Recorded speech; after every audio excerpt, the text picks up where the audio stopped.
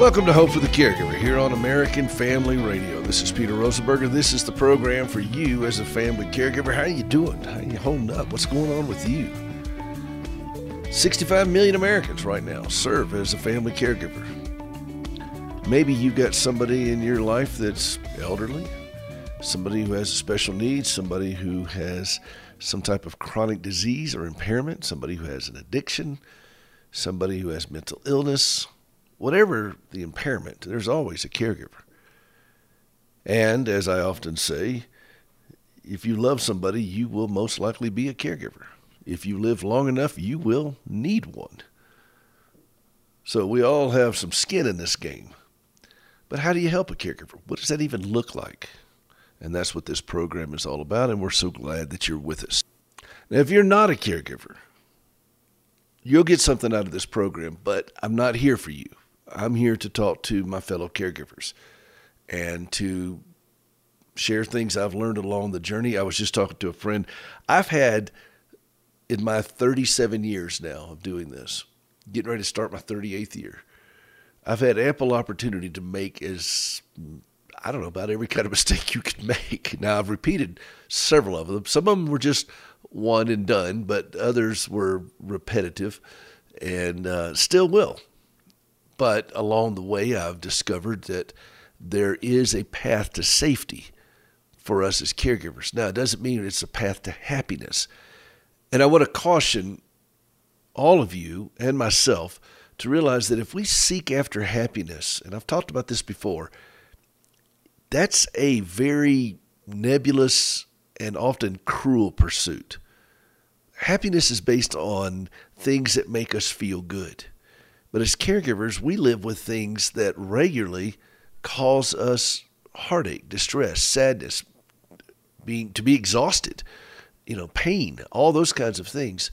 And so we discover along the way that pursuing happiness can be a bit disappointing.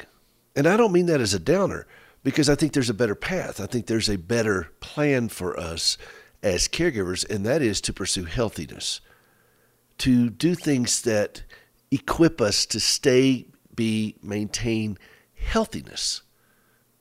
And, physically, emotionally, spiritually, financially, professionally. And then in becoming healthier, guess what happens? Happiness overtakes us. We don't have to go chase it. It comes after us because we're living in a much better manner, in a much better way, in a much better place. And so therefore we can learn to be, as Paul says, content in all things. And that's really what it's all about, is learning to be at peace. That's the benefit of being in Christ, is to be at peace, to realize I'm not at war anymore with myself and with God. Now, we still have the travails of this world, this broken, fallen world, but that's where you see that peace that passes all understanding. Jesus says, my peace I give to you, not as the world gives. That's what all that is referencing. And so that's the path I believe that is much more appropriate for us to pursue rather than this whole thing of happiness. You see this on television a lot when people say, I just want you to be happy. I just want you to be, well, that's good luck with that. That's going to be a bit challenging. So all that said, I thought I'd spend a little bit more time following up on what I did last week with things that help keep us safe, things that help us stay healthier, help us avoid conflict, help us avoid, in sports they call it unforced errors. For example, in tennis, a return or a service, it's not attributed to any other factor than poor judgment and execution by the player. That's an unforced error. That's on us. Our skill or lack thereof leads to an unforced error. In forced errors, we're getting outplayed. We're getting outmatched. And that's because somebody brings a certain level of skill or abilities or whatever. Okay, don't run too far down the road with the sports metaphor, but we want to minimize the unforced errors as much as possible.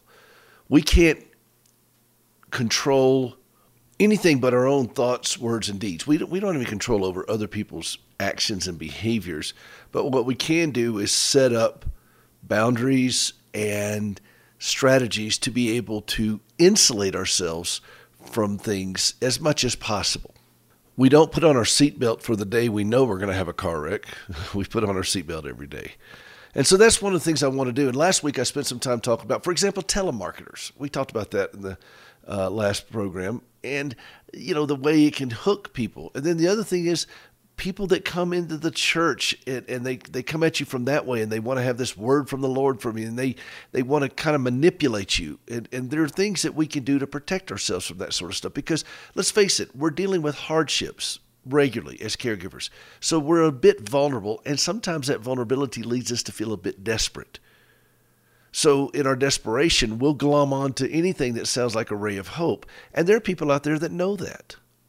And they want to prey on that. And that's not pray as in petition God. That is P-R-E-Y. They are predators. Emotional, financial, physical. They're predators in this world. And so it's important that we learn how to protect ourselves. I live in Montana. By the way, if I sound a little hoarse today, it's because we think there is a indication that spring may be on the way. Now, I know this is past Easter. We're supposed to have snow this week, but the weather is a little bit odd. So if I sound a little hoarse, I apologize for that. But I live way out here in the Rockies. Well, there are predators out here. We have bears. We have mountain lions. Gracie and I came home one night from church, and it was dark. It was in the wintertime, and I saw what looked to be a deer beside the road in the snow, and I thought, well, look at because the colors were the same, and then the deer jumped up on one of the split rail fences and perched there, and I thought, well, I've never seen a deer do that. And then the deer turned around and looked at me, and it wasn't a deer. It was a mountain lion, and it was a big mountain lion. It must have been 150 pounds. You know what I did? I stayed in the truck because, I'm not a total idiot. That's 150 pounds of murder, and you stay in safety. You don't get out and do things like that. You don't make an unforced error by getting out of your truck when there's a mountain lion right there, and that's right there at the gate going into our home. I saw a video the other day was going viral. Some guy went up and tried to pull the tail of a moose. I don't know. That takes a special level of stupid, because did you know that more people are killed every year by moose than they are by grizzlies? Look it up. They're very aggressive animals, and we have one that a family actually that hangs around here, and sometimes we'll get into the barn and I'll have to go and get the hay and feed the horses, and I have to be careful when I go into the barn because there may be a moose in there. And if you corner a moose in the barn where we store the hay, that moose only has one way out, and you're standing in that way. So you follow me. Unforced errors. We don't need to make them. We need to protect ourselves. We need to plan. We need to be prepared. We need to be aware. They got signs out here all over the place going into the national forest. We're backed up to the national forest, and it says, be bear aware. Okay? Be bear aware. Well, how is that any different for us as caregivers? Can we be aware? I mean, we've got, all kinds of things out here. I mean, when spring does come, and I've heard rumors that it will, we've had a lot of snow this year. At one point on the deck here, I had over 3 feet of snow. No kidding. And but spring does come, I like to go for hikes and walk around. Well, guess what? I'm not going out there unarmed. We have a massive amount of forest behind us here that predators come down from, and a lot of these things are waking up and they're hungry, and I'm not on the menu. So let's be prepared. Let's be aware. Let's be guarded on how we function, because there are predators, and they will hurt you.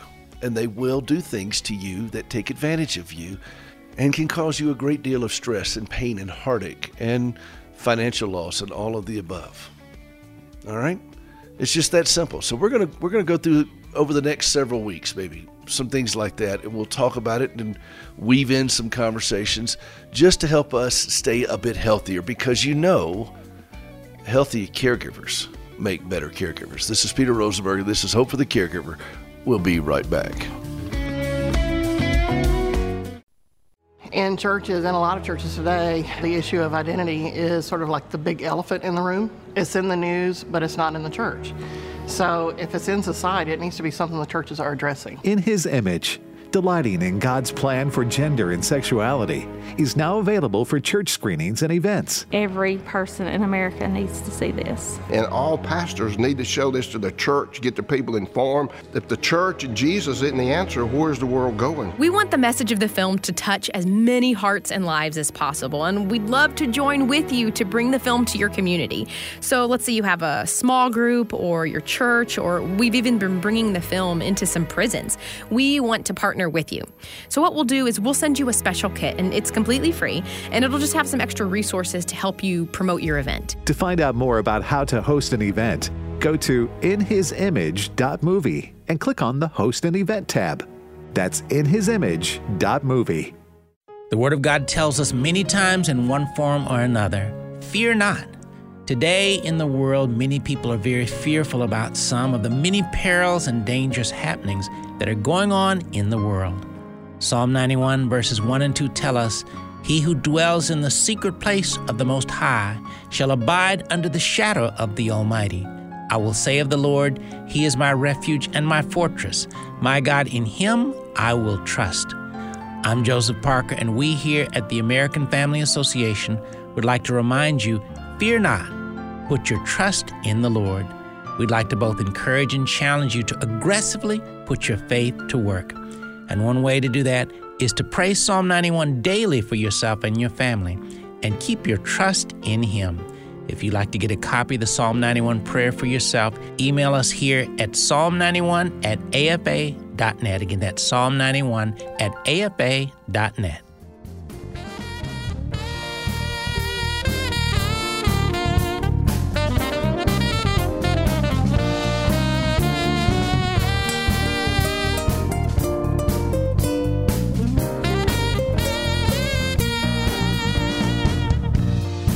Welcome back to Hope for the Caregiver. This is Peter Rosenberger. This is the program for you as a family caregiver.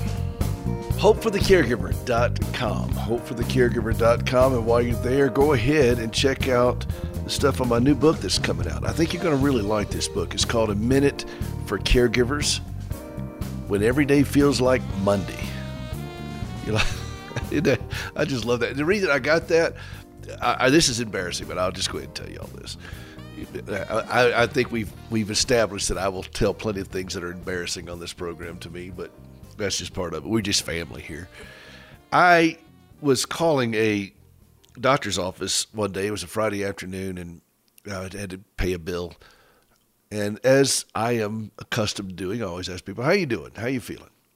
And the lady answered the phone. She said, "Oh, I'm doing great. It's Friday." And before I could catch myself, I said, "Friday means nothing to me. Every day is Monday." And it was a little bit self-pity. It was stupid, and I take it back. But I thought about that. I referenced it back years ago when I was coming up with the title for this book. And I will give credit to where credit is due. Lisa Gibbons, she used to host Entertainment Tonight. I remember when I had her on this program, and I had the Caregiver keyboard out, and I played the theme. She came on, da-da-da-da-da-da, and it was kind of funny. Well, at least it made me laugh. It made her laugh, too. But she and I both are from South Carolina, and she spent some time with me one day. We were having a conversation, and I called her up, and I said, I'm looking at this new book, and I'm looking for a title. And she kind of helped walk me through the process of really coming up with a great title, because that's something I struggle with when I write commentaries, when I do all my articles and so forth. I have a hard time coming up with a cool title. So I give credit to her for that. I also asked her on the air, did she like boiled peanuts, which I know that nobody ever has asked her that, but I did, because we're both from Carolina. I mean, boiled peanuts, that's redneck caviar. So I came up with this title. I write headlines for the Babylon Bee. I won't tell you my name on there because I subscribe to it, and you can pitch headlines, and I've gotten a couple of them published, but I did this because I want to push myself to come up with better headlines. So when I came up with this title, she thought it was a pretty cool title. A Minute for Caregivers When Every Day Feels Like Monday. And so that's the title of this book. And I think you'll like it. It's just 1 minute sections. that you can read, and there's not even a table of contents. You pick it up to any page and read it. In 1 minute, you will have something that will strengthen you as a caregiver right then, right at that moment. And that reminds me of a great safety tip. I love to snowmobile, and our youngest son, Gray, and I were out. This is some years ago, back behind us here. We went way back up in the forest, and the trails are groomed. A friend of mine, Scott, grooms the trails, and his father did it before him. And he has a kind of a contraption he built that he drags behind his snowmobile, and it just knocks off the clumps, and then he'll take a chainsaw up there and cut any trees that have fallen over the trails. In the summer times, the Boy Scouts have gone up there, and they've put trail markers where all the trails are. Now, this is not a friendly place up there if you're a novice. There's no lifeguard on duty. And when I say trails, yes, there are trails, but understand that it is incredibly challenging in places, and you will go over stuff that will literally freak you out until you get used to doing this. So one time, Gray and I were out there, and it was very windy. The snow was blowing everywhere, and I missed the marker. And we just kept going. We couldn't see very well, and we found ourselves out in this field, and I got stuck on my sled, and it just kind of sinks down to the ground. You have to dig it out. It's a little bit of a challenge, but I didn't know where to point to get out because I was disoriented. I didn't know where I was, and I couldn't find the marker. And it was getting colder, and I knew roughly where home was. I mean, it was 10 miles away, but it was 10 miles down the mountain through feet and feet of snow. And it was getting dark. I mean, the sun was setting, and it was not an ideal situation. And we couldn't find the marker, and we had to hunt around. So I didn't want to expend the energy to get the sled out and then get stuck again because I went off into the wrong direction. We had to find where was the trail, where's safety. And eventually we hiked around and did it. Grayson was grumbling at his dad a little bit, and as you can imagine, but that's okay. It wasn't his first time, and it won't be his last. But we found it, and then we got the sled unstuck, got up there to the trail, and we're on our way. But it was pretty dicey there for a while, and it's hard to describe how vast this is out here, and the mountainous terrain and everything else. You're not in a place where safety can get to you very easily. He got stuck out here a couple years after that, and I only had one machine that was working at the time, so I couldn't go back and find him. And he was supposed to be, I said, be back here before dark. And, he was in his 20s at the time, so he's not a young man. I mean, he's a young man, but he's not a kid. But he didn't come back before dark. And so Grace and I were getting very worried. And you don't get cell service up there. And it was getting pretty dicey. And I drove into the forest on a machine, but not on a sled. I didn't have a snowmobile that was working at the time to go up there and hunt him down. And so I just went out there to see if I could hear him, and maybe he was hiking back down or something at the first part of the forest where it's just more road, but it's still covered with snow. And this was several miles into it, and it was dead quiet, dark. And when I say dark out here, it's dark at night.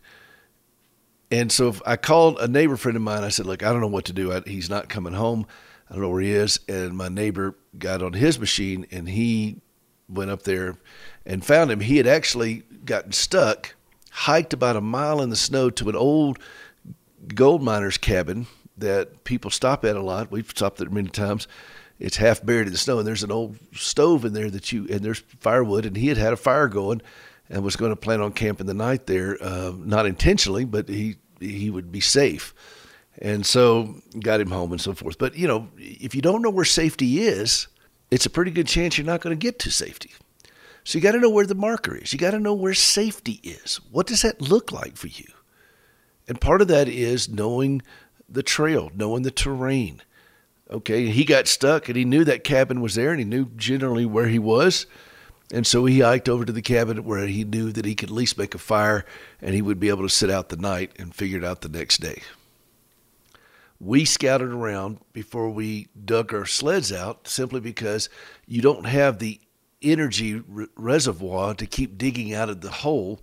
And if you're still lost, you've got to figure out where safety is. So you may have to take a little bit of time to do a perimeter search to figure out where is that trail marker. Then you get yourself unstuck. Then you get to the trail. Okay, I know how to get unstuck, but I know how to get stuck too. And there's no point in digging out of one mess just to get in another one because you don't know where you're going. And it could be a worse mess. So get the lay of the land. That's one of the first things you can do to protect yourself. There are things out there that will hurt you. There are things that will get you in trouble. Get the lay of the land. Make sure you're aware. Remember the sign I said in the last segment. Be bear aware. Be aware of where the trail is, of where safety is. And before you panic and spend all your energy trying to get out of one mess and only to get into another one, let's get a perimeter search. Take the time to get a perimeter search. Get to safety, catch your breath, and then we'll figure out from there. My son, made his way to the cabin because he knew that's where safety was. He's still stuck. The machine's still stuck. He's going to spend the night without food, and he can have water. He can heat up snow. But he would be warm until morning time, and then we can figure out what to do at that point. Sometimes in panic mode, which happens to us often, we will freak out and make snap decisions when we need to control our breathing, settle ourselves down, and let's get the lay of the land. Don't doubt the power of inactivity, of just being still and thinking it through. Your mind is the greatest asset you have that God has given you to reason things out, to figure this out. And you're not doing it alone. You have the full weight of the Almighty. But He gave you a mind to use. So use it to think through where you are. Sometimes we have to act in an emergency situation where, time is the enemy, the clock is ticking, we've got to do it. If somebody's bleeding, whatever, seizing, there's a medical emergency, I get that, in a car accident, whatever. But when you're stuck in some place, like I was with that snowmobile, that is not the time to panic. How many times have you ever made a good decision when you were panicked? We do that all the time, and so we can get hurt even worse. We can get stuck even more. The reason the old saying, out of the frying pan into the fire, has been around for a long time. We flop around on the frying pan. Okay, we're free from that, but now we're in the fire. There's a spot in the forest where you can't take wheeled vehicles after a certain time of year during the wintertime because that's where the snowmobiles go. So I could have taken a wheeled vehicle all the way up to that point and hiked up to try to find him, but I could have missed him in the dark. It's pitch black. So I would have made the situation worse. So I had to wait, and I had to seek the appropriate help, which was my neighbor Kevin. And he went up and found him almost immediately because, he's not going to go terribly far off the trail, but everybody kind of meets at the cabin. Now, the cabin is miles into the forest, but we all know where it is. And so Kevin found him there, and then they went over together and got the machine out and came on back down the mountain. So sometimes we just have to be patient and wait because we're going to get ourselves hurt. There have been incredibly high-stress moments in my journey as a caregiver, and I am ashamed to say how many of those moments led me to react and panic and freak out and make terrible decisions. And some of them I still have to bear the brunt of. You can make some bad financial decisions when you're in a panic. Did you know that? So slow down, catch your breath, get the lay of the land, and let's find our path to immediate safety. Maybe it won't be permanent safety. It'll just be immediate safety. Once I saw that marker on that trail, and it was, every bit of 50 to 100 yards away from me, and the snow was blowing everywhere, but once I saw the marker, I had a modicum of safety because I knew that's where safety was. And I still wasn't at the house. I still wasn't by the fire. I still wasn't having a bowl of soup, but I knew I was closer to it because I had a path now. I had a plan. I had a direction. Same thing with my son. Once he saw the cabin, he knew that he could at least build a fire and make it through the night. Then we'll go to the next step. We'll talk more about this when we come back. This is Peter Rosenberger. This is Hope for the Caregiver. Healthy caregivers make better caregivers. Let's stay healthy together.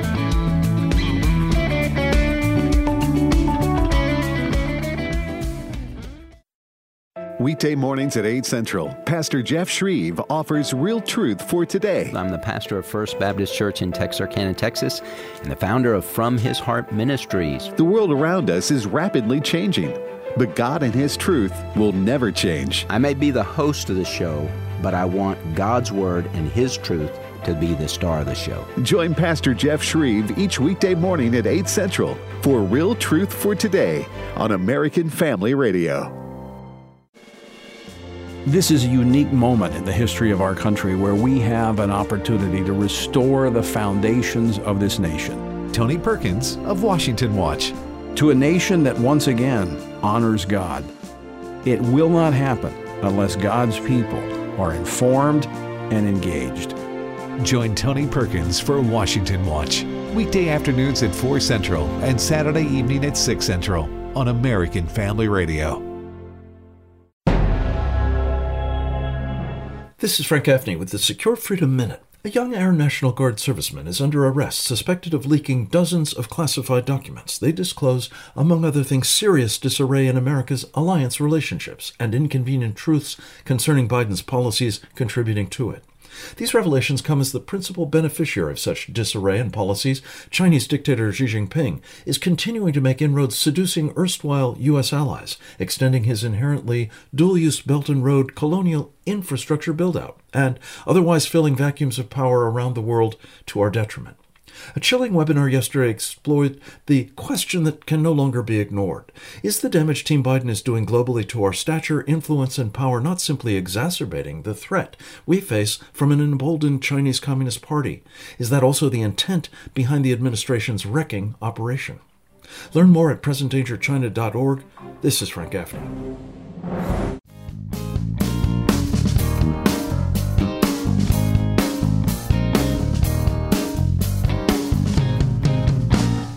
Welcome back to Hope for the Caregiver. This is Peter Rosenberger. This is the program for you as a family caregiver. We're so glad that you're with us. Thank you for joining us. Thank you for giving me this time just to share some things I've learned over the years of being a caregiver, the pitfalls, the snares, the travails, the challenges, and even the victories. Did you know that you can live victorious while you do this? We are already victorious. By the way, I wanted to circle back to something we talked about a couple weeks ago when I went down to Nashville to play the funeral for Mike Hill. I can't remember if I told you this, but if I did, sorry, it's worthy of repetition. Since 1985, I believe, all the funerals that I've played, and I'll tell you why that one stands out in just a second, but all the funerals that I've played the piano for, and there have been quite a few, and it's usually at the prelude as people are coming in. But in every service, I have played Victory in Jesus. And I don't have the Caregiver keyboard hooked up right now, so otherwise I'd play it for you. I may have to figure something else out and do it a little bit later. But I slow it down, and I play it very deliberately. And I've done that since 1985. Now, why do I remember that funeral? Because that was my uncle's funeral. My mom's brother, his name was Lee. He had neurofibromatosis, had a terrible disease. And his wife, Diane, took care of Lee. And she was the first real caregiver that I ever got to know. And I watched how she dealt with this, raised her two daughters, and she still remains one of my heroes and favorite people in the whole world. The way she handled all of that, and she took care of him for years. He was very sick for a long time, and when he died, he had asked me to play. Actually, he pulled me aside. He knew his death was imminent, and he pulled me aside and asked me to play their song, and I did at the funeral. It was Laura's theme from Dr. Zhivago, and I played that. And then but as the family came in, I played Victory in Jesus because they had it, and they still do. And we do. And so the victory that we can live in as caregivers has already been accomplished. Now, we're going to walk through some of these very painful realities that we have to deal with, and they are. I know that, you know that, you know that I know that, and I know that you know that I know that. We know that, okay? We got it. Scripture is filled with passages that tell us to be strong, to be courageous, to endure, to persevere, to stand firm. God knows we're scared. God knows we're troubled. God knows these things. That's why he tells us these things. The most repeated command in Scripture is to fear not. Don't be afraid. But that said, we still have the victory, and that's where our confidence comes. That we as caregivers, we have the victory. Now, it doesn't seem that way sometimes. It doesn't look that way because we're seeing, as Paul says, through a glass darkly. I mean, it's obfuscated. We can't tell sometimes because we're looking at horrific things. Each of us do. The reason you're listening to this program is because you are dealing with painful things. The reason I'm doing this program is because I have dealt with and continue to deal with very, very troubling, heartbreaking things. That's not going to change until he comes back and says, we're done. And until then, we persevere, endure, and we keep the faith. There's a reason Paul said at the end, I have fought the good fight. Well, that implies that there's a fight, There's a reason we want to hear him say, well done, thou good and faithful servant. That implies there's something that we need to be good and faithful at. So these are things that we consider. Yes, we have battles and obstacles and things that we're going to have to deal with.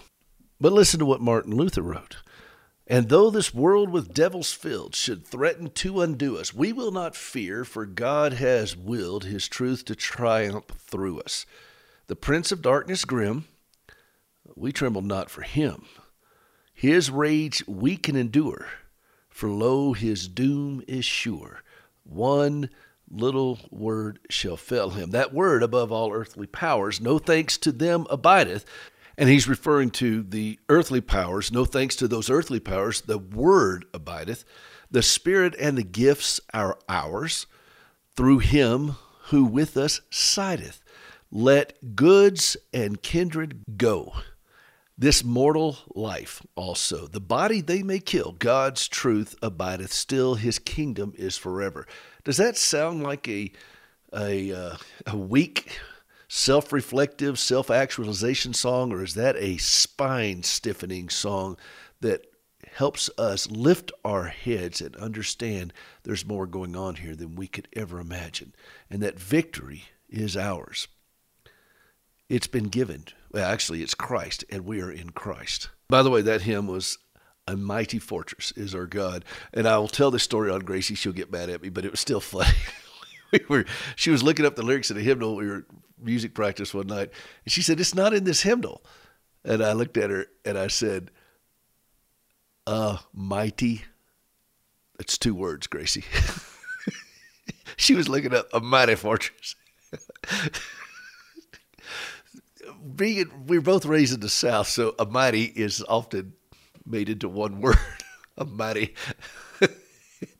It was a funny moment. Sorry, Gracie, but it was funny, and she knows it was funny. So anyway, that is one of the greatest hymns ever written. A mighty fortress is our God. Do we believe that? A bulwark never failing. And once we wrap our minds around that concept, yes, we will face these things. Yes, we will face horrific things. We already are. As caregivers, we already do every day. Many of us are in horrible situations. But this is where our souls go to find rest. Remember, I talked about this the last section. This is where the safety is. This is where the marker is. We're not home yet, but we know where safety is. And safety is on this trail. Grayson was safe in that cabin for the night. He wasn't home yet, but he was safe there. He found his way to safety. I got the machine unstuck and got to a place where I knew that I could catch my breath. Wasn't home yet. We're not home yet. You understand that? We're not home yet. So we cannot live in this delusion that somehow we can create heaven on earth. We cannot. We will not. This is not our home as it is now. We are sojourners. We're pilgrims. We're passing through. This is what Scripture teaches us. Now, there will be a new heaven and a new earth. All the things that he's going to make new. Not all new things. He's making all things new. But we're not there yet. But we can get to safety. And there is no place safer than in, what does Scripture say? The name of the Lord is a strong tower. The righteous run into it and are safe. That's a great verse for us as caregivers. What is the name of the Lord? How do we run into the name of the Lord? Well, what are the names of the Lord? Well, you've got numerous names. Jesus is the most named individual in all of everything. I mean, he has more names. Wonderful, Counselor, the Mighty God, the Everlasting Father, the Prince of Peace. And the government shall be upon his shoulder. What does that mean? The government shall be. What is the government supposed to do? And I know our government doesn't do the things that it's supposed to do in ways that we would always like. In fact, that's why the Founding Fathers created this elaborate system. We talked about this on the last program because they knew the heart of man was exceedingly wicked and deceitful. You got to have people watching you, watch over your back there. Why do you don't take two preachers with you when you go fishing? Because if you take just one, he'll drink all your beer, that kind of thing. You've heard that. Oh, you've heard that joke. That's funny. I don't care who you are. That's funny right there. But no, I mean, you got to have somebody watch it. We're all fallible, deceitful people. There's called accountability. Jesus handles all of that. He doesn't need anybody to evaluate him. He doesn't need checks and balances. He is all sufficient, all in it. God refers to himself in the Trinity, but you have different characteristics and different names and different attributes that are immutable to God. These are attributes that he alone possesses, that are sacrosanct to him, that cannot be changed, cannot be given to us. We don't have those. We are not eternal. We are not omniscient. We are not invincible. We are not ageless. He is. And he refers to himself in this way. And then you have words like El Shaddai, God Almighty, Adonai, Lord. Jehovah Jireh, the Lord will provide. Jehovah Rapha, the Lord who heals. Jehovah Nisi, our banner. These are the names of God that we can run into and are safe. He is our banner. He provides. He does these things, and we can trust him with this. How do we know we can trust him? How do we know this? When we see the situation of the loved one we're taking care of, and some of us have very dire situations. Gracie and I do. Right now, Gracie's having a hard time. So I'd ask you to keep her in your prayers. When I watch her struggle with these things, how do I know that I can trust him, that I can run to the name of the Lord and be safe? Well, first off, I'm not running there because I'm righteous. I'm running there because of his righteousness. I don't have righteousness. My righteousness comes from him. It was imputed to me from Christ. I don't have it. That is the one thing. If you try to go to God on your own righteousness, well, it's not going to end well. And if you'll notice that Jesus saved all of his outrage for the self-righteous. I don't have righteousness of my own, but I have his, and I can run to him in that, and I'm safe. And the reason we know we can do this, it's always, always, always, always, always, always the cross. So when someone's freaking out as a Christian, as a professing Christian, and they're freaking out, the way you do it is you point them back to Christ. You always point them to Christ. You run to Christ. Show me somebody with little faith, and I'll show you somebody with little understanding of the cross. Show me somebody who seems to be unflappable, stalwart, strong, and calm in the midst of craziness in their faith, and I'll show you somebody who has a deeper understanding of the cross. I look at the people in my life who have mentored me and cared for me and shepherded me through things, and every one of them has a powerful understanding of the cross of Christ. And in that, they're able to remain calm, they're able to remain confident, bold even, because they know they have the victory because of what Christ did. And yes, this world with devils filled may threaten to undo us. God's truth abideth still. The truth is that he paid it all on the cross, and we have the victory. This is Hope for the Caregiver. That is Hope for the Caregiver. This is Peter Rosenberger. We'll be right back.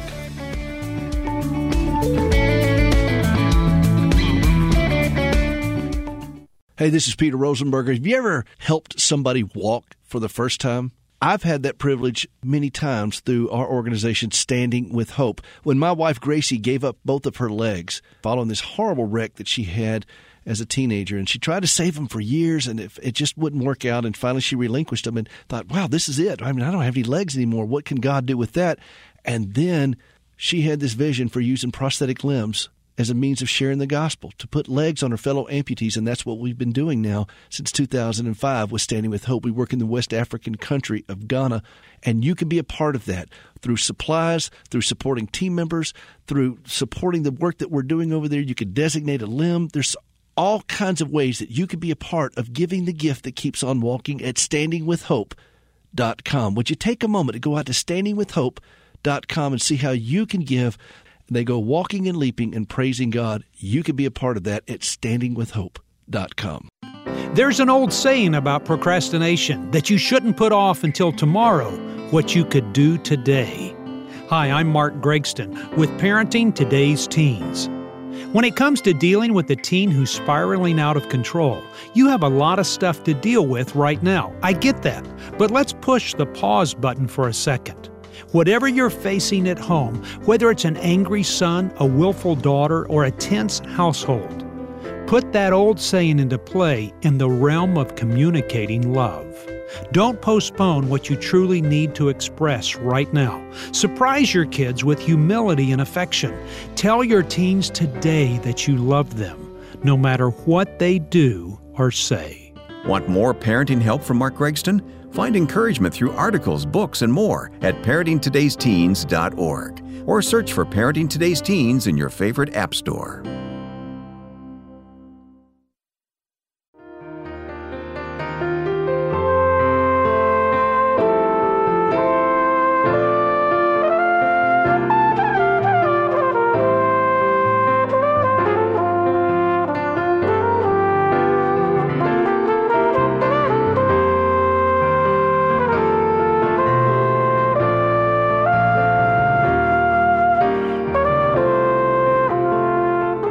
Welcome back to Hope for the Caregiver. This is Peter Rosenberger, and I'm so glad you're with us. That is Mike Castile on the flugelhorn with me for my CD, Songs for the Caregiver, Jesus Loves Me. And I just love that track. I love playing that song. Part of the reason I did that song on the record was because of the whole identity thing we talk about for caregivers. That's a big safety issue for us. We lose ourselves in someone else's story. I knew that Jesus loved Gracie, but did I know he loved me? You know, how many of you feel that way? That you know that God loves others, but do you know that he loves you? Do you know that he knows your name? And that's why I put that on there. Jesus loves me. There's a whole story about me playing that song and all that, and I'll tell it another time. But I wanted to wrap up today's program with one more safety issue. Go to your dentist.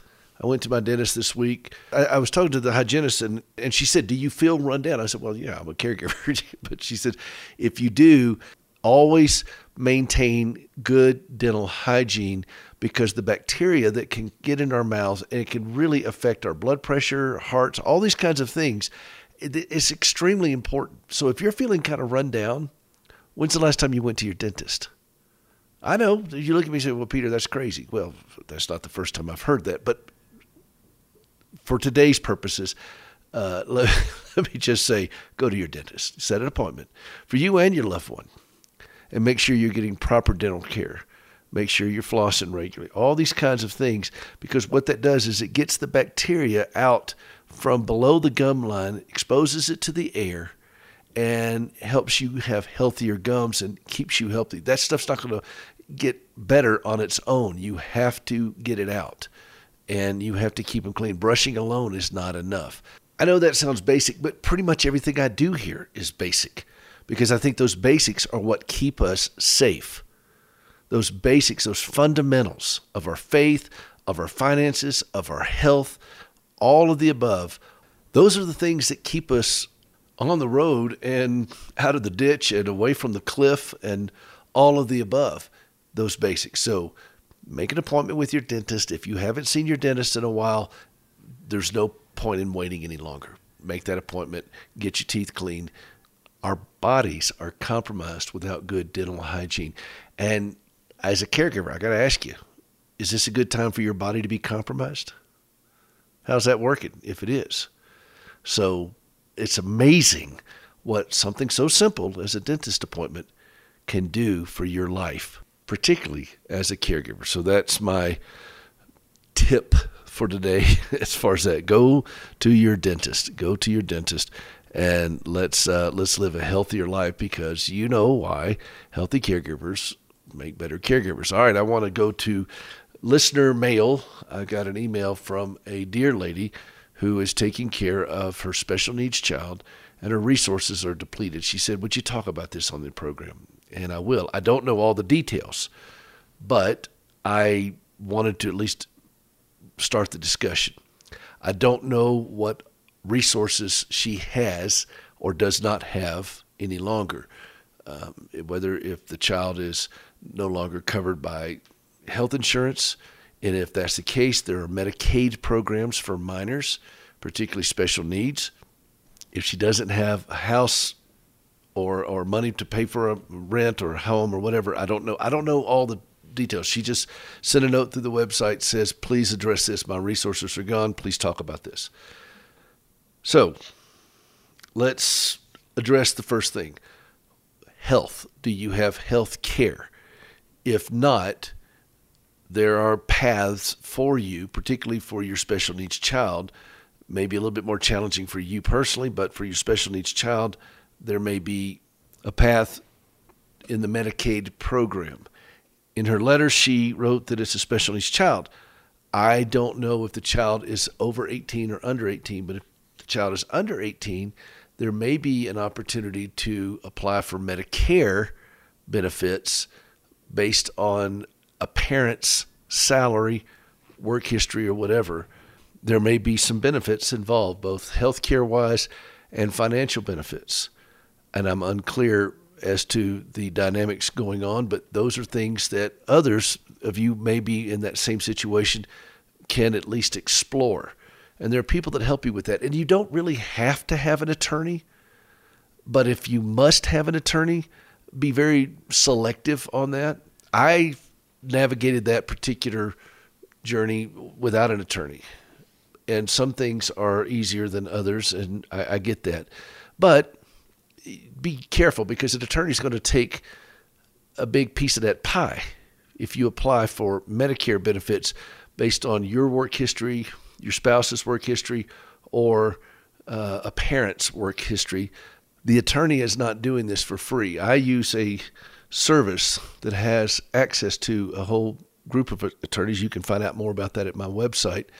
And it's been a huge lifesaver for me, and I pay just a very, very small monthly fee, and it works for me.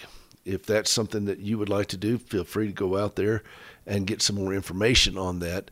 But that's helped me, because I can't afford to have an attorney on retainer, but with this program I use, I have a whole law firm on retainer, and it's pretty awesome. So that's something you might want to consider.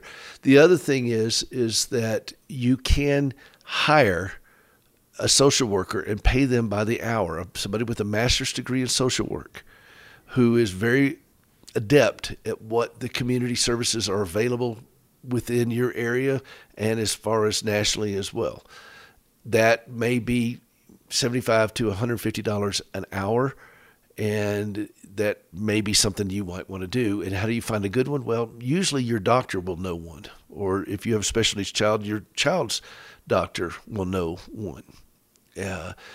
Most neurologists and so forth who are working with, Alzheimer's patients, Parkinson's patients, so forth, they have a social worker they either contract with or have in their office to help with some of these things, because it's a big, big challenge for families and they don't know what to do. That's a place to start. If you have none of those available to you, or you don't have the resources for that, I would probably start with your pastor and go to your pastor. And if your pastor won't see you, then you need to go to a different church. But sit down with your pastor, just lay it all out and say, look, here's what I need. Or you may not even know what you need. You may not know the first thing yet, and say, here's where I am. And just be very vulnerable about it and say, here's where I am. Now, the pastor may know some people in the church who are very good at financial planning and so forth. I've had a guy here on this program that is very good at that sort of thing, and he's willing to take your call. His name is Hans Scheil, and he's the founder and CEO. Go to cardinalguide.com if you want to know more information about him. Wonderful believer. And he said, when he was on the program, he said, look, if you call me, don't avoid calling him just because you don't think you have any money. He made a plea to the listeners of this program when he was on. He said, let me worry about that. Let me pray about that and let God lead me how I can best serve, but at least give me the opportunity to look and see if we can't be of help. And I think that he can. And so I think that when you have a special needs child or any disability, financial planning is a big part of this. And so Hans Scheil, and it's cardinalguide.com if you want to learn more about him. And then there's a contact thing on his website, and ask him. Say, look, here's where I am. I'm out of resources. I don't even know what to do. May not happen, but at least it's a phone call of somebody else who's a certified financial planner and is a smart guy, has a long history of serving people in this, and is a tremendous believer. Okay, and he's got a podcast. It's free. You can go out and listen to it. And if you want to listen to a bunch of things that he says before you call him, but at least that's a resource. So there are several places out there to start. Social worker, pastor. Here's a certified financial planner that I've known had on this program, licensed in all 50 states. And at least it's somebody you can just talk to. I don't know all the circumstances that this particular listener is dealing with, and I don't know certainly all the circumstances that you all are dealing with, but these are places to start when we feel overwhelmed. We have to break it down into micro steps sometimes. We're not going to be able to pay off our house tomorrow kind of thing, usually. We didn't get here overnight. We're not going to get through it overnight, but we can do the next right thing, and that's pick up the phone and ask for help. Now, those of you who are longtime listeners of this program know I don't usually give out a lot of advice, and I try to avoid that because I can't speak to the myriad of circumstances that are out there. And I can't tell you how to take care of your loved one any more than you can tell me how to take care of mine. What I can do is reinforce foundational principles, okay? And you get trained professionals in there to help you. You're going to get told no, okay? There are going to be people just going to say no, can't help you. You're going to find dead ends, but a no is one step closer to a yes. Persistence is the key. Now, anybody else saying that to you? That sounds kind of pie in the sky. I've been doing this 37 years. So yeah, this is how I do it. And I remember having this conversation with some medical people. They wouldn't call me back. And then we ended up having this meeting, and I got scolded because I called so much. And I looked at this person scolding me who I've been taking care of Gracie longer than she's been alive. And she was scolding me, and I looked at her and I said, I've been taking care of her since before you were born.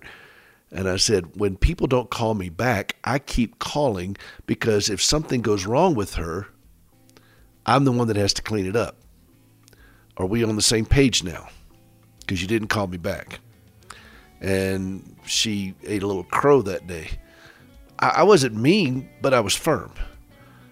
Because we're going to have people like that in our life. You're going to run up. This lady who wrote me, she's going to have somebody who's going to tell her no. But remember what Jesus said about the woman who kept knocking on the door till the guy gave her what she wanted. I don't know if I answered all the questions, but if you give me some more specifics, we'll try to delve into it deeper. This is simply our starting place. This is Peter Rosenberger. This is Hope for the Caregiver, hopeforthecaregiver.com. We'll see you next time.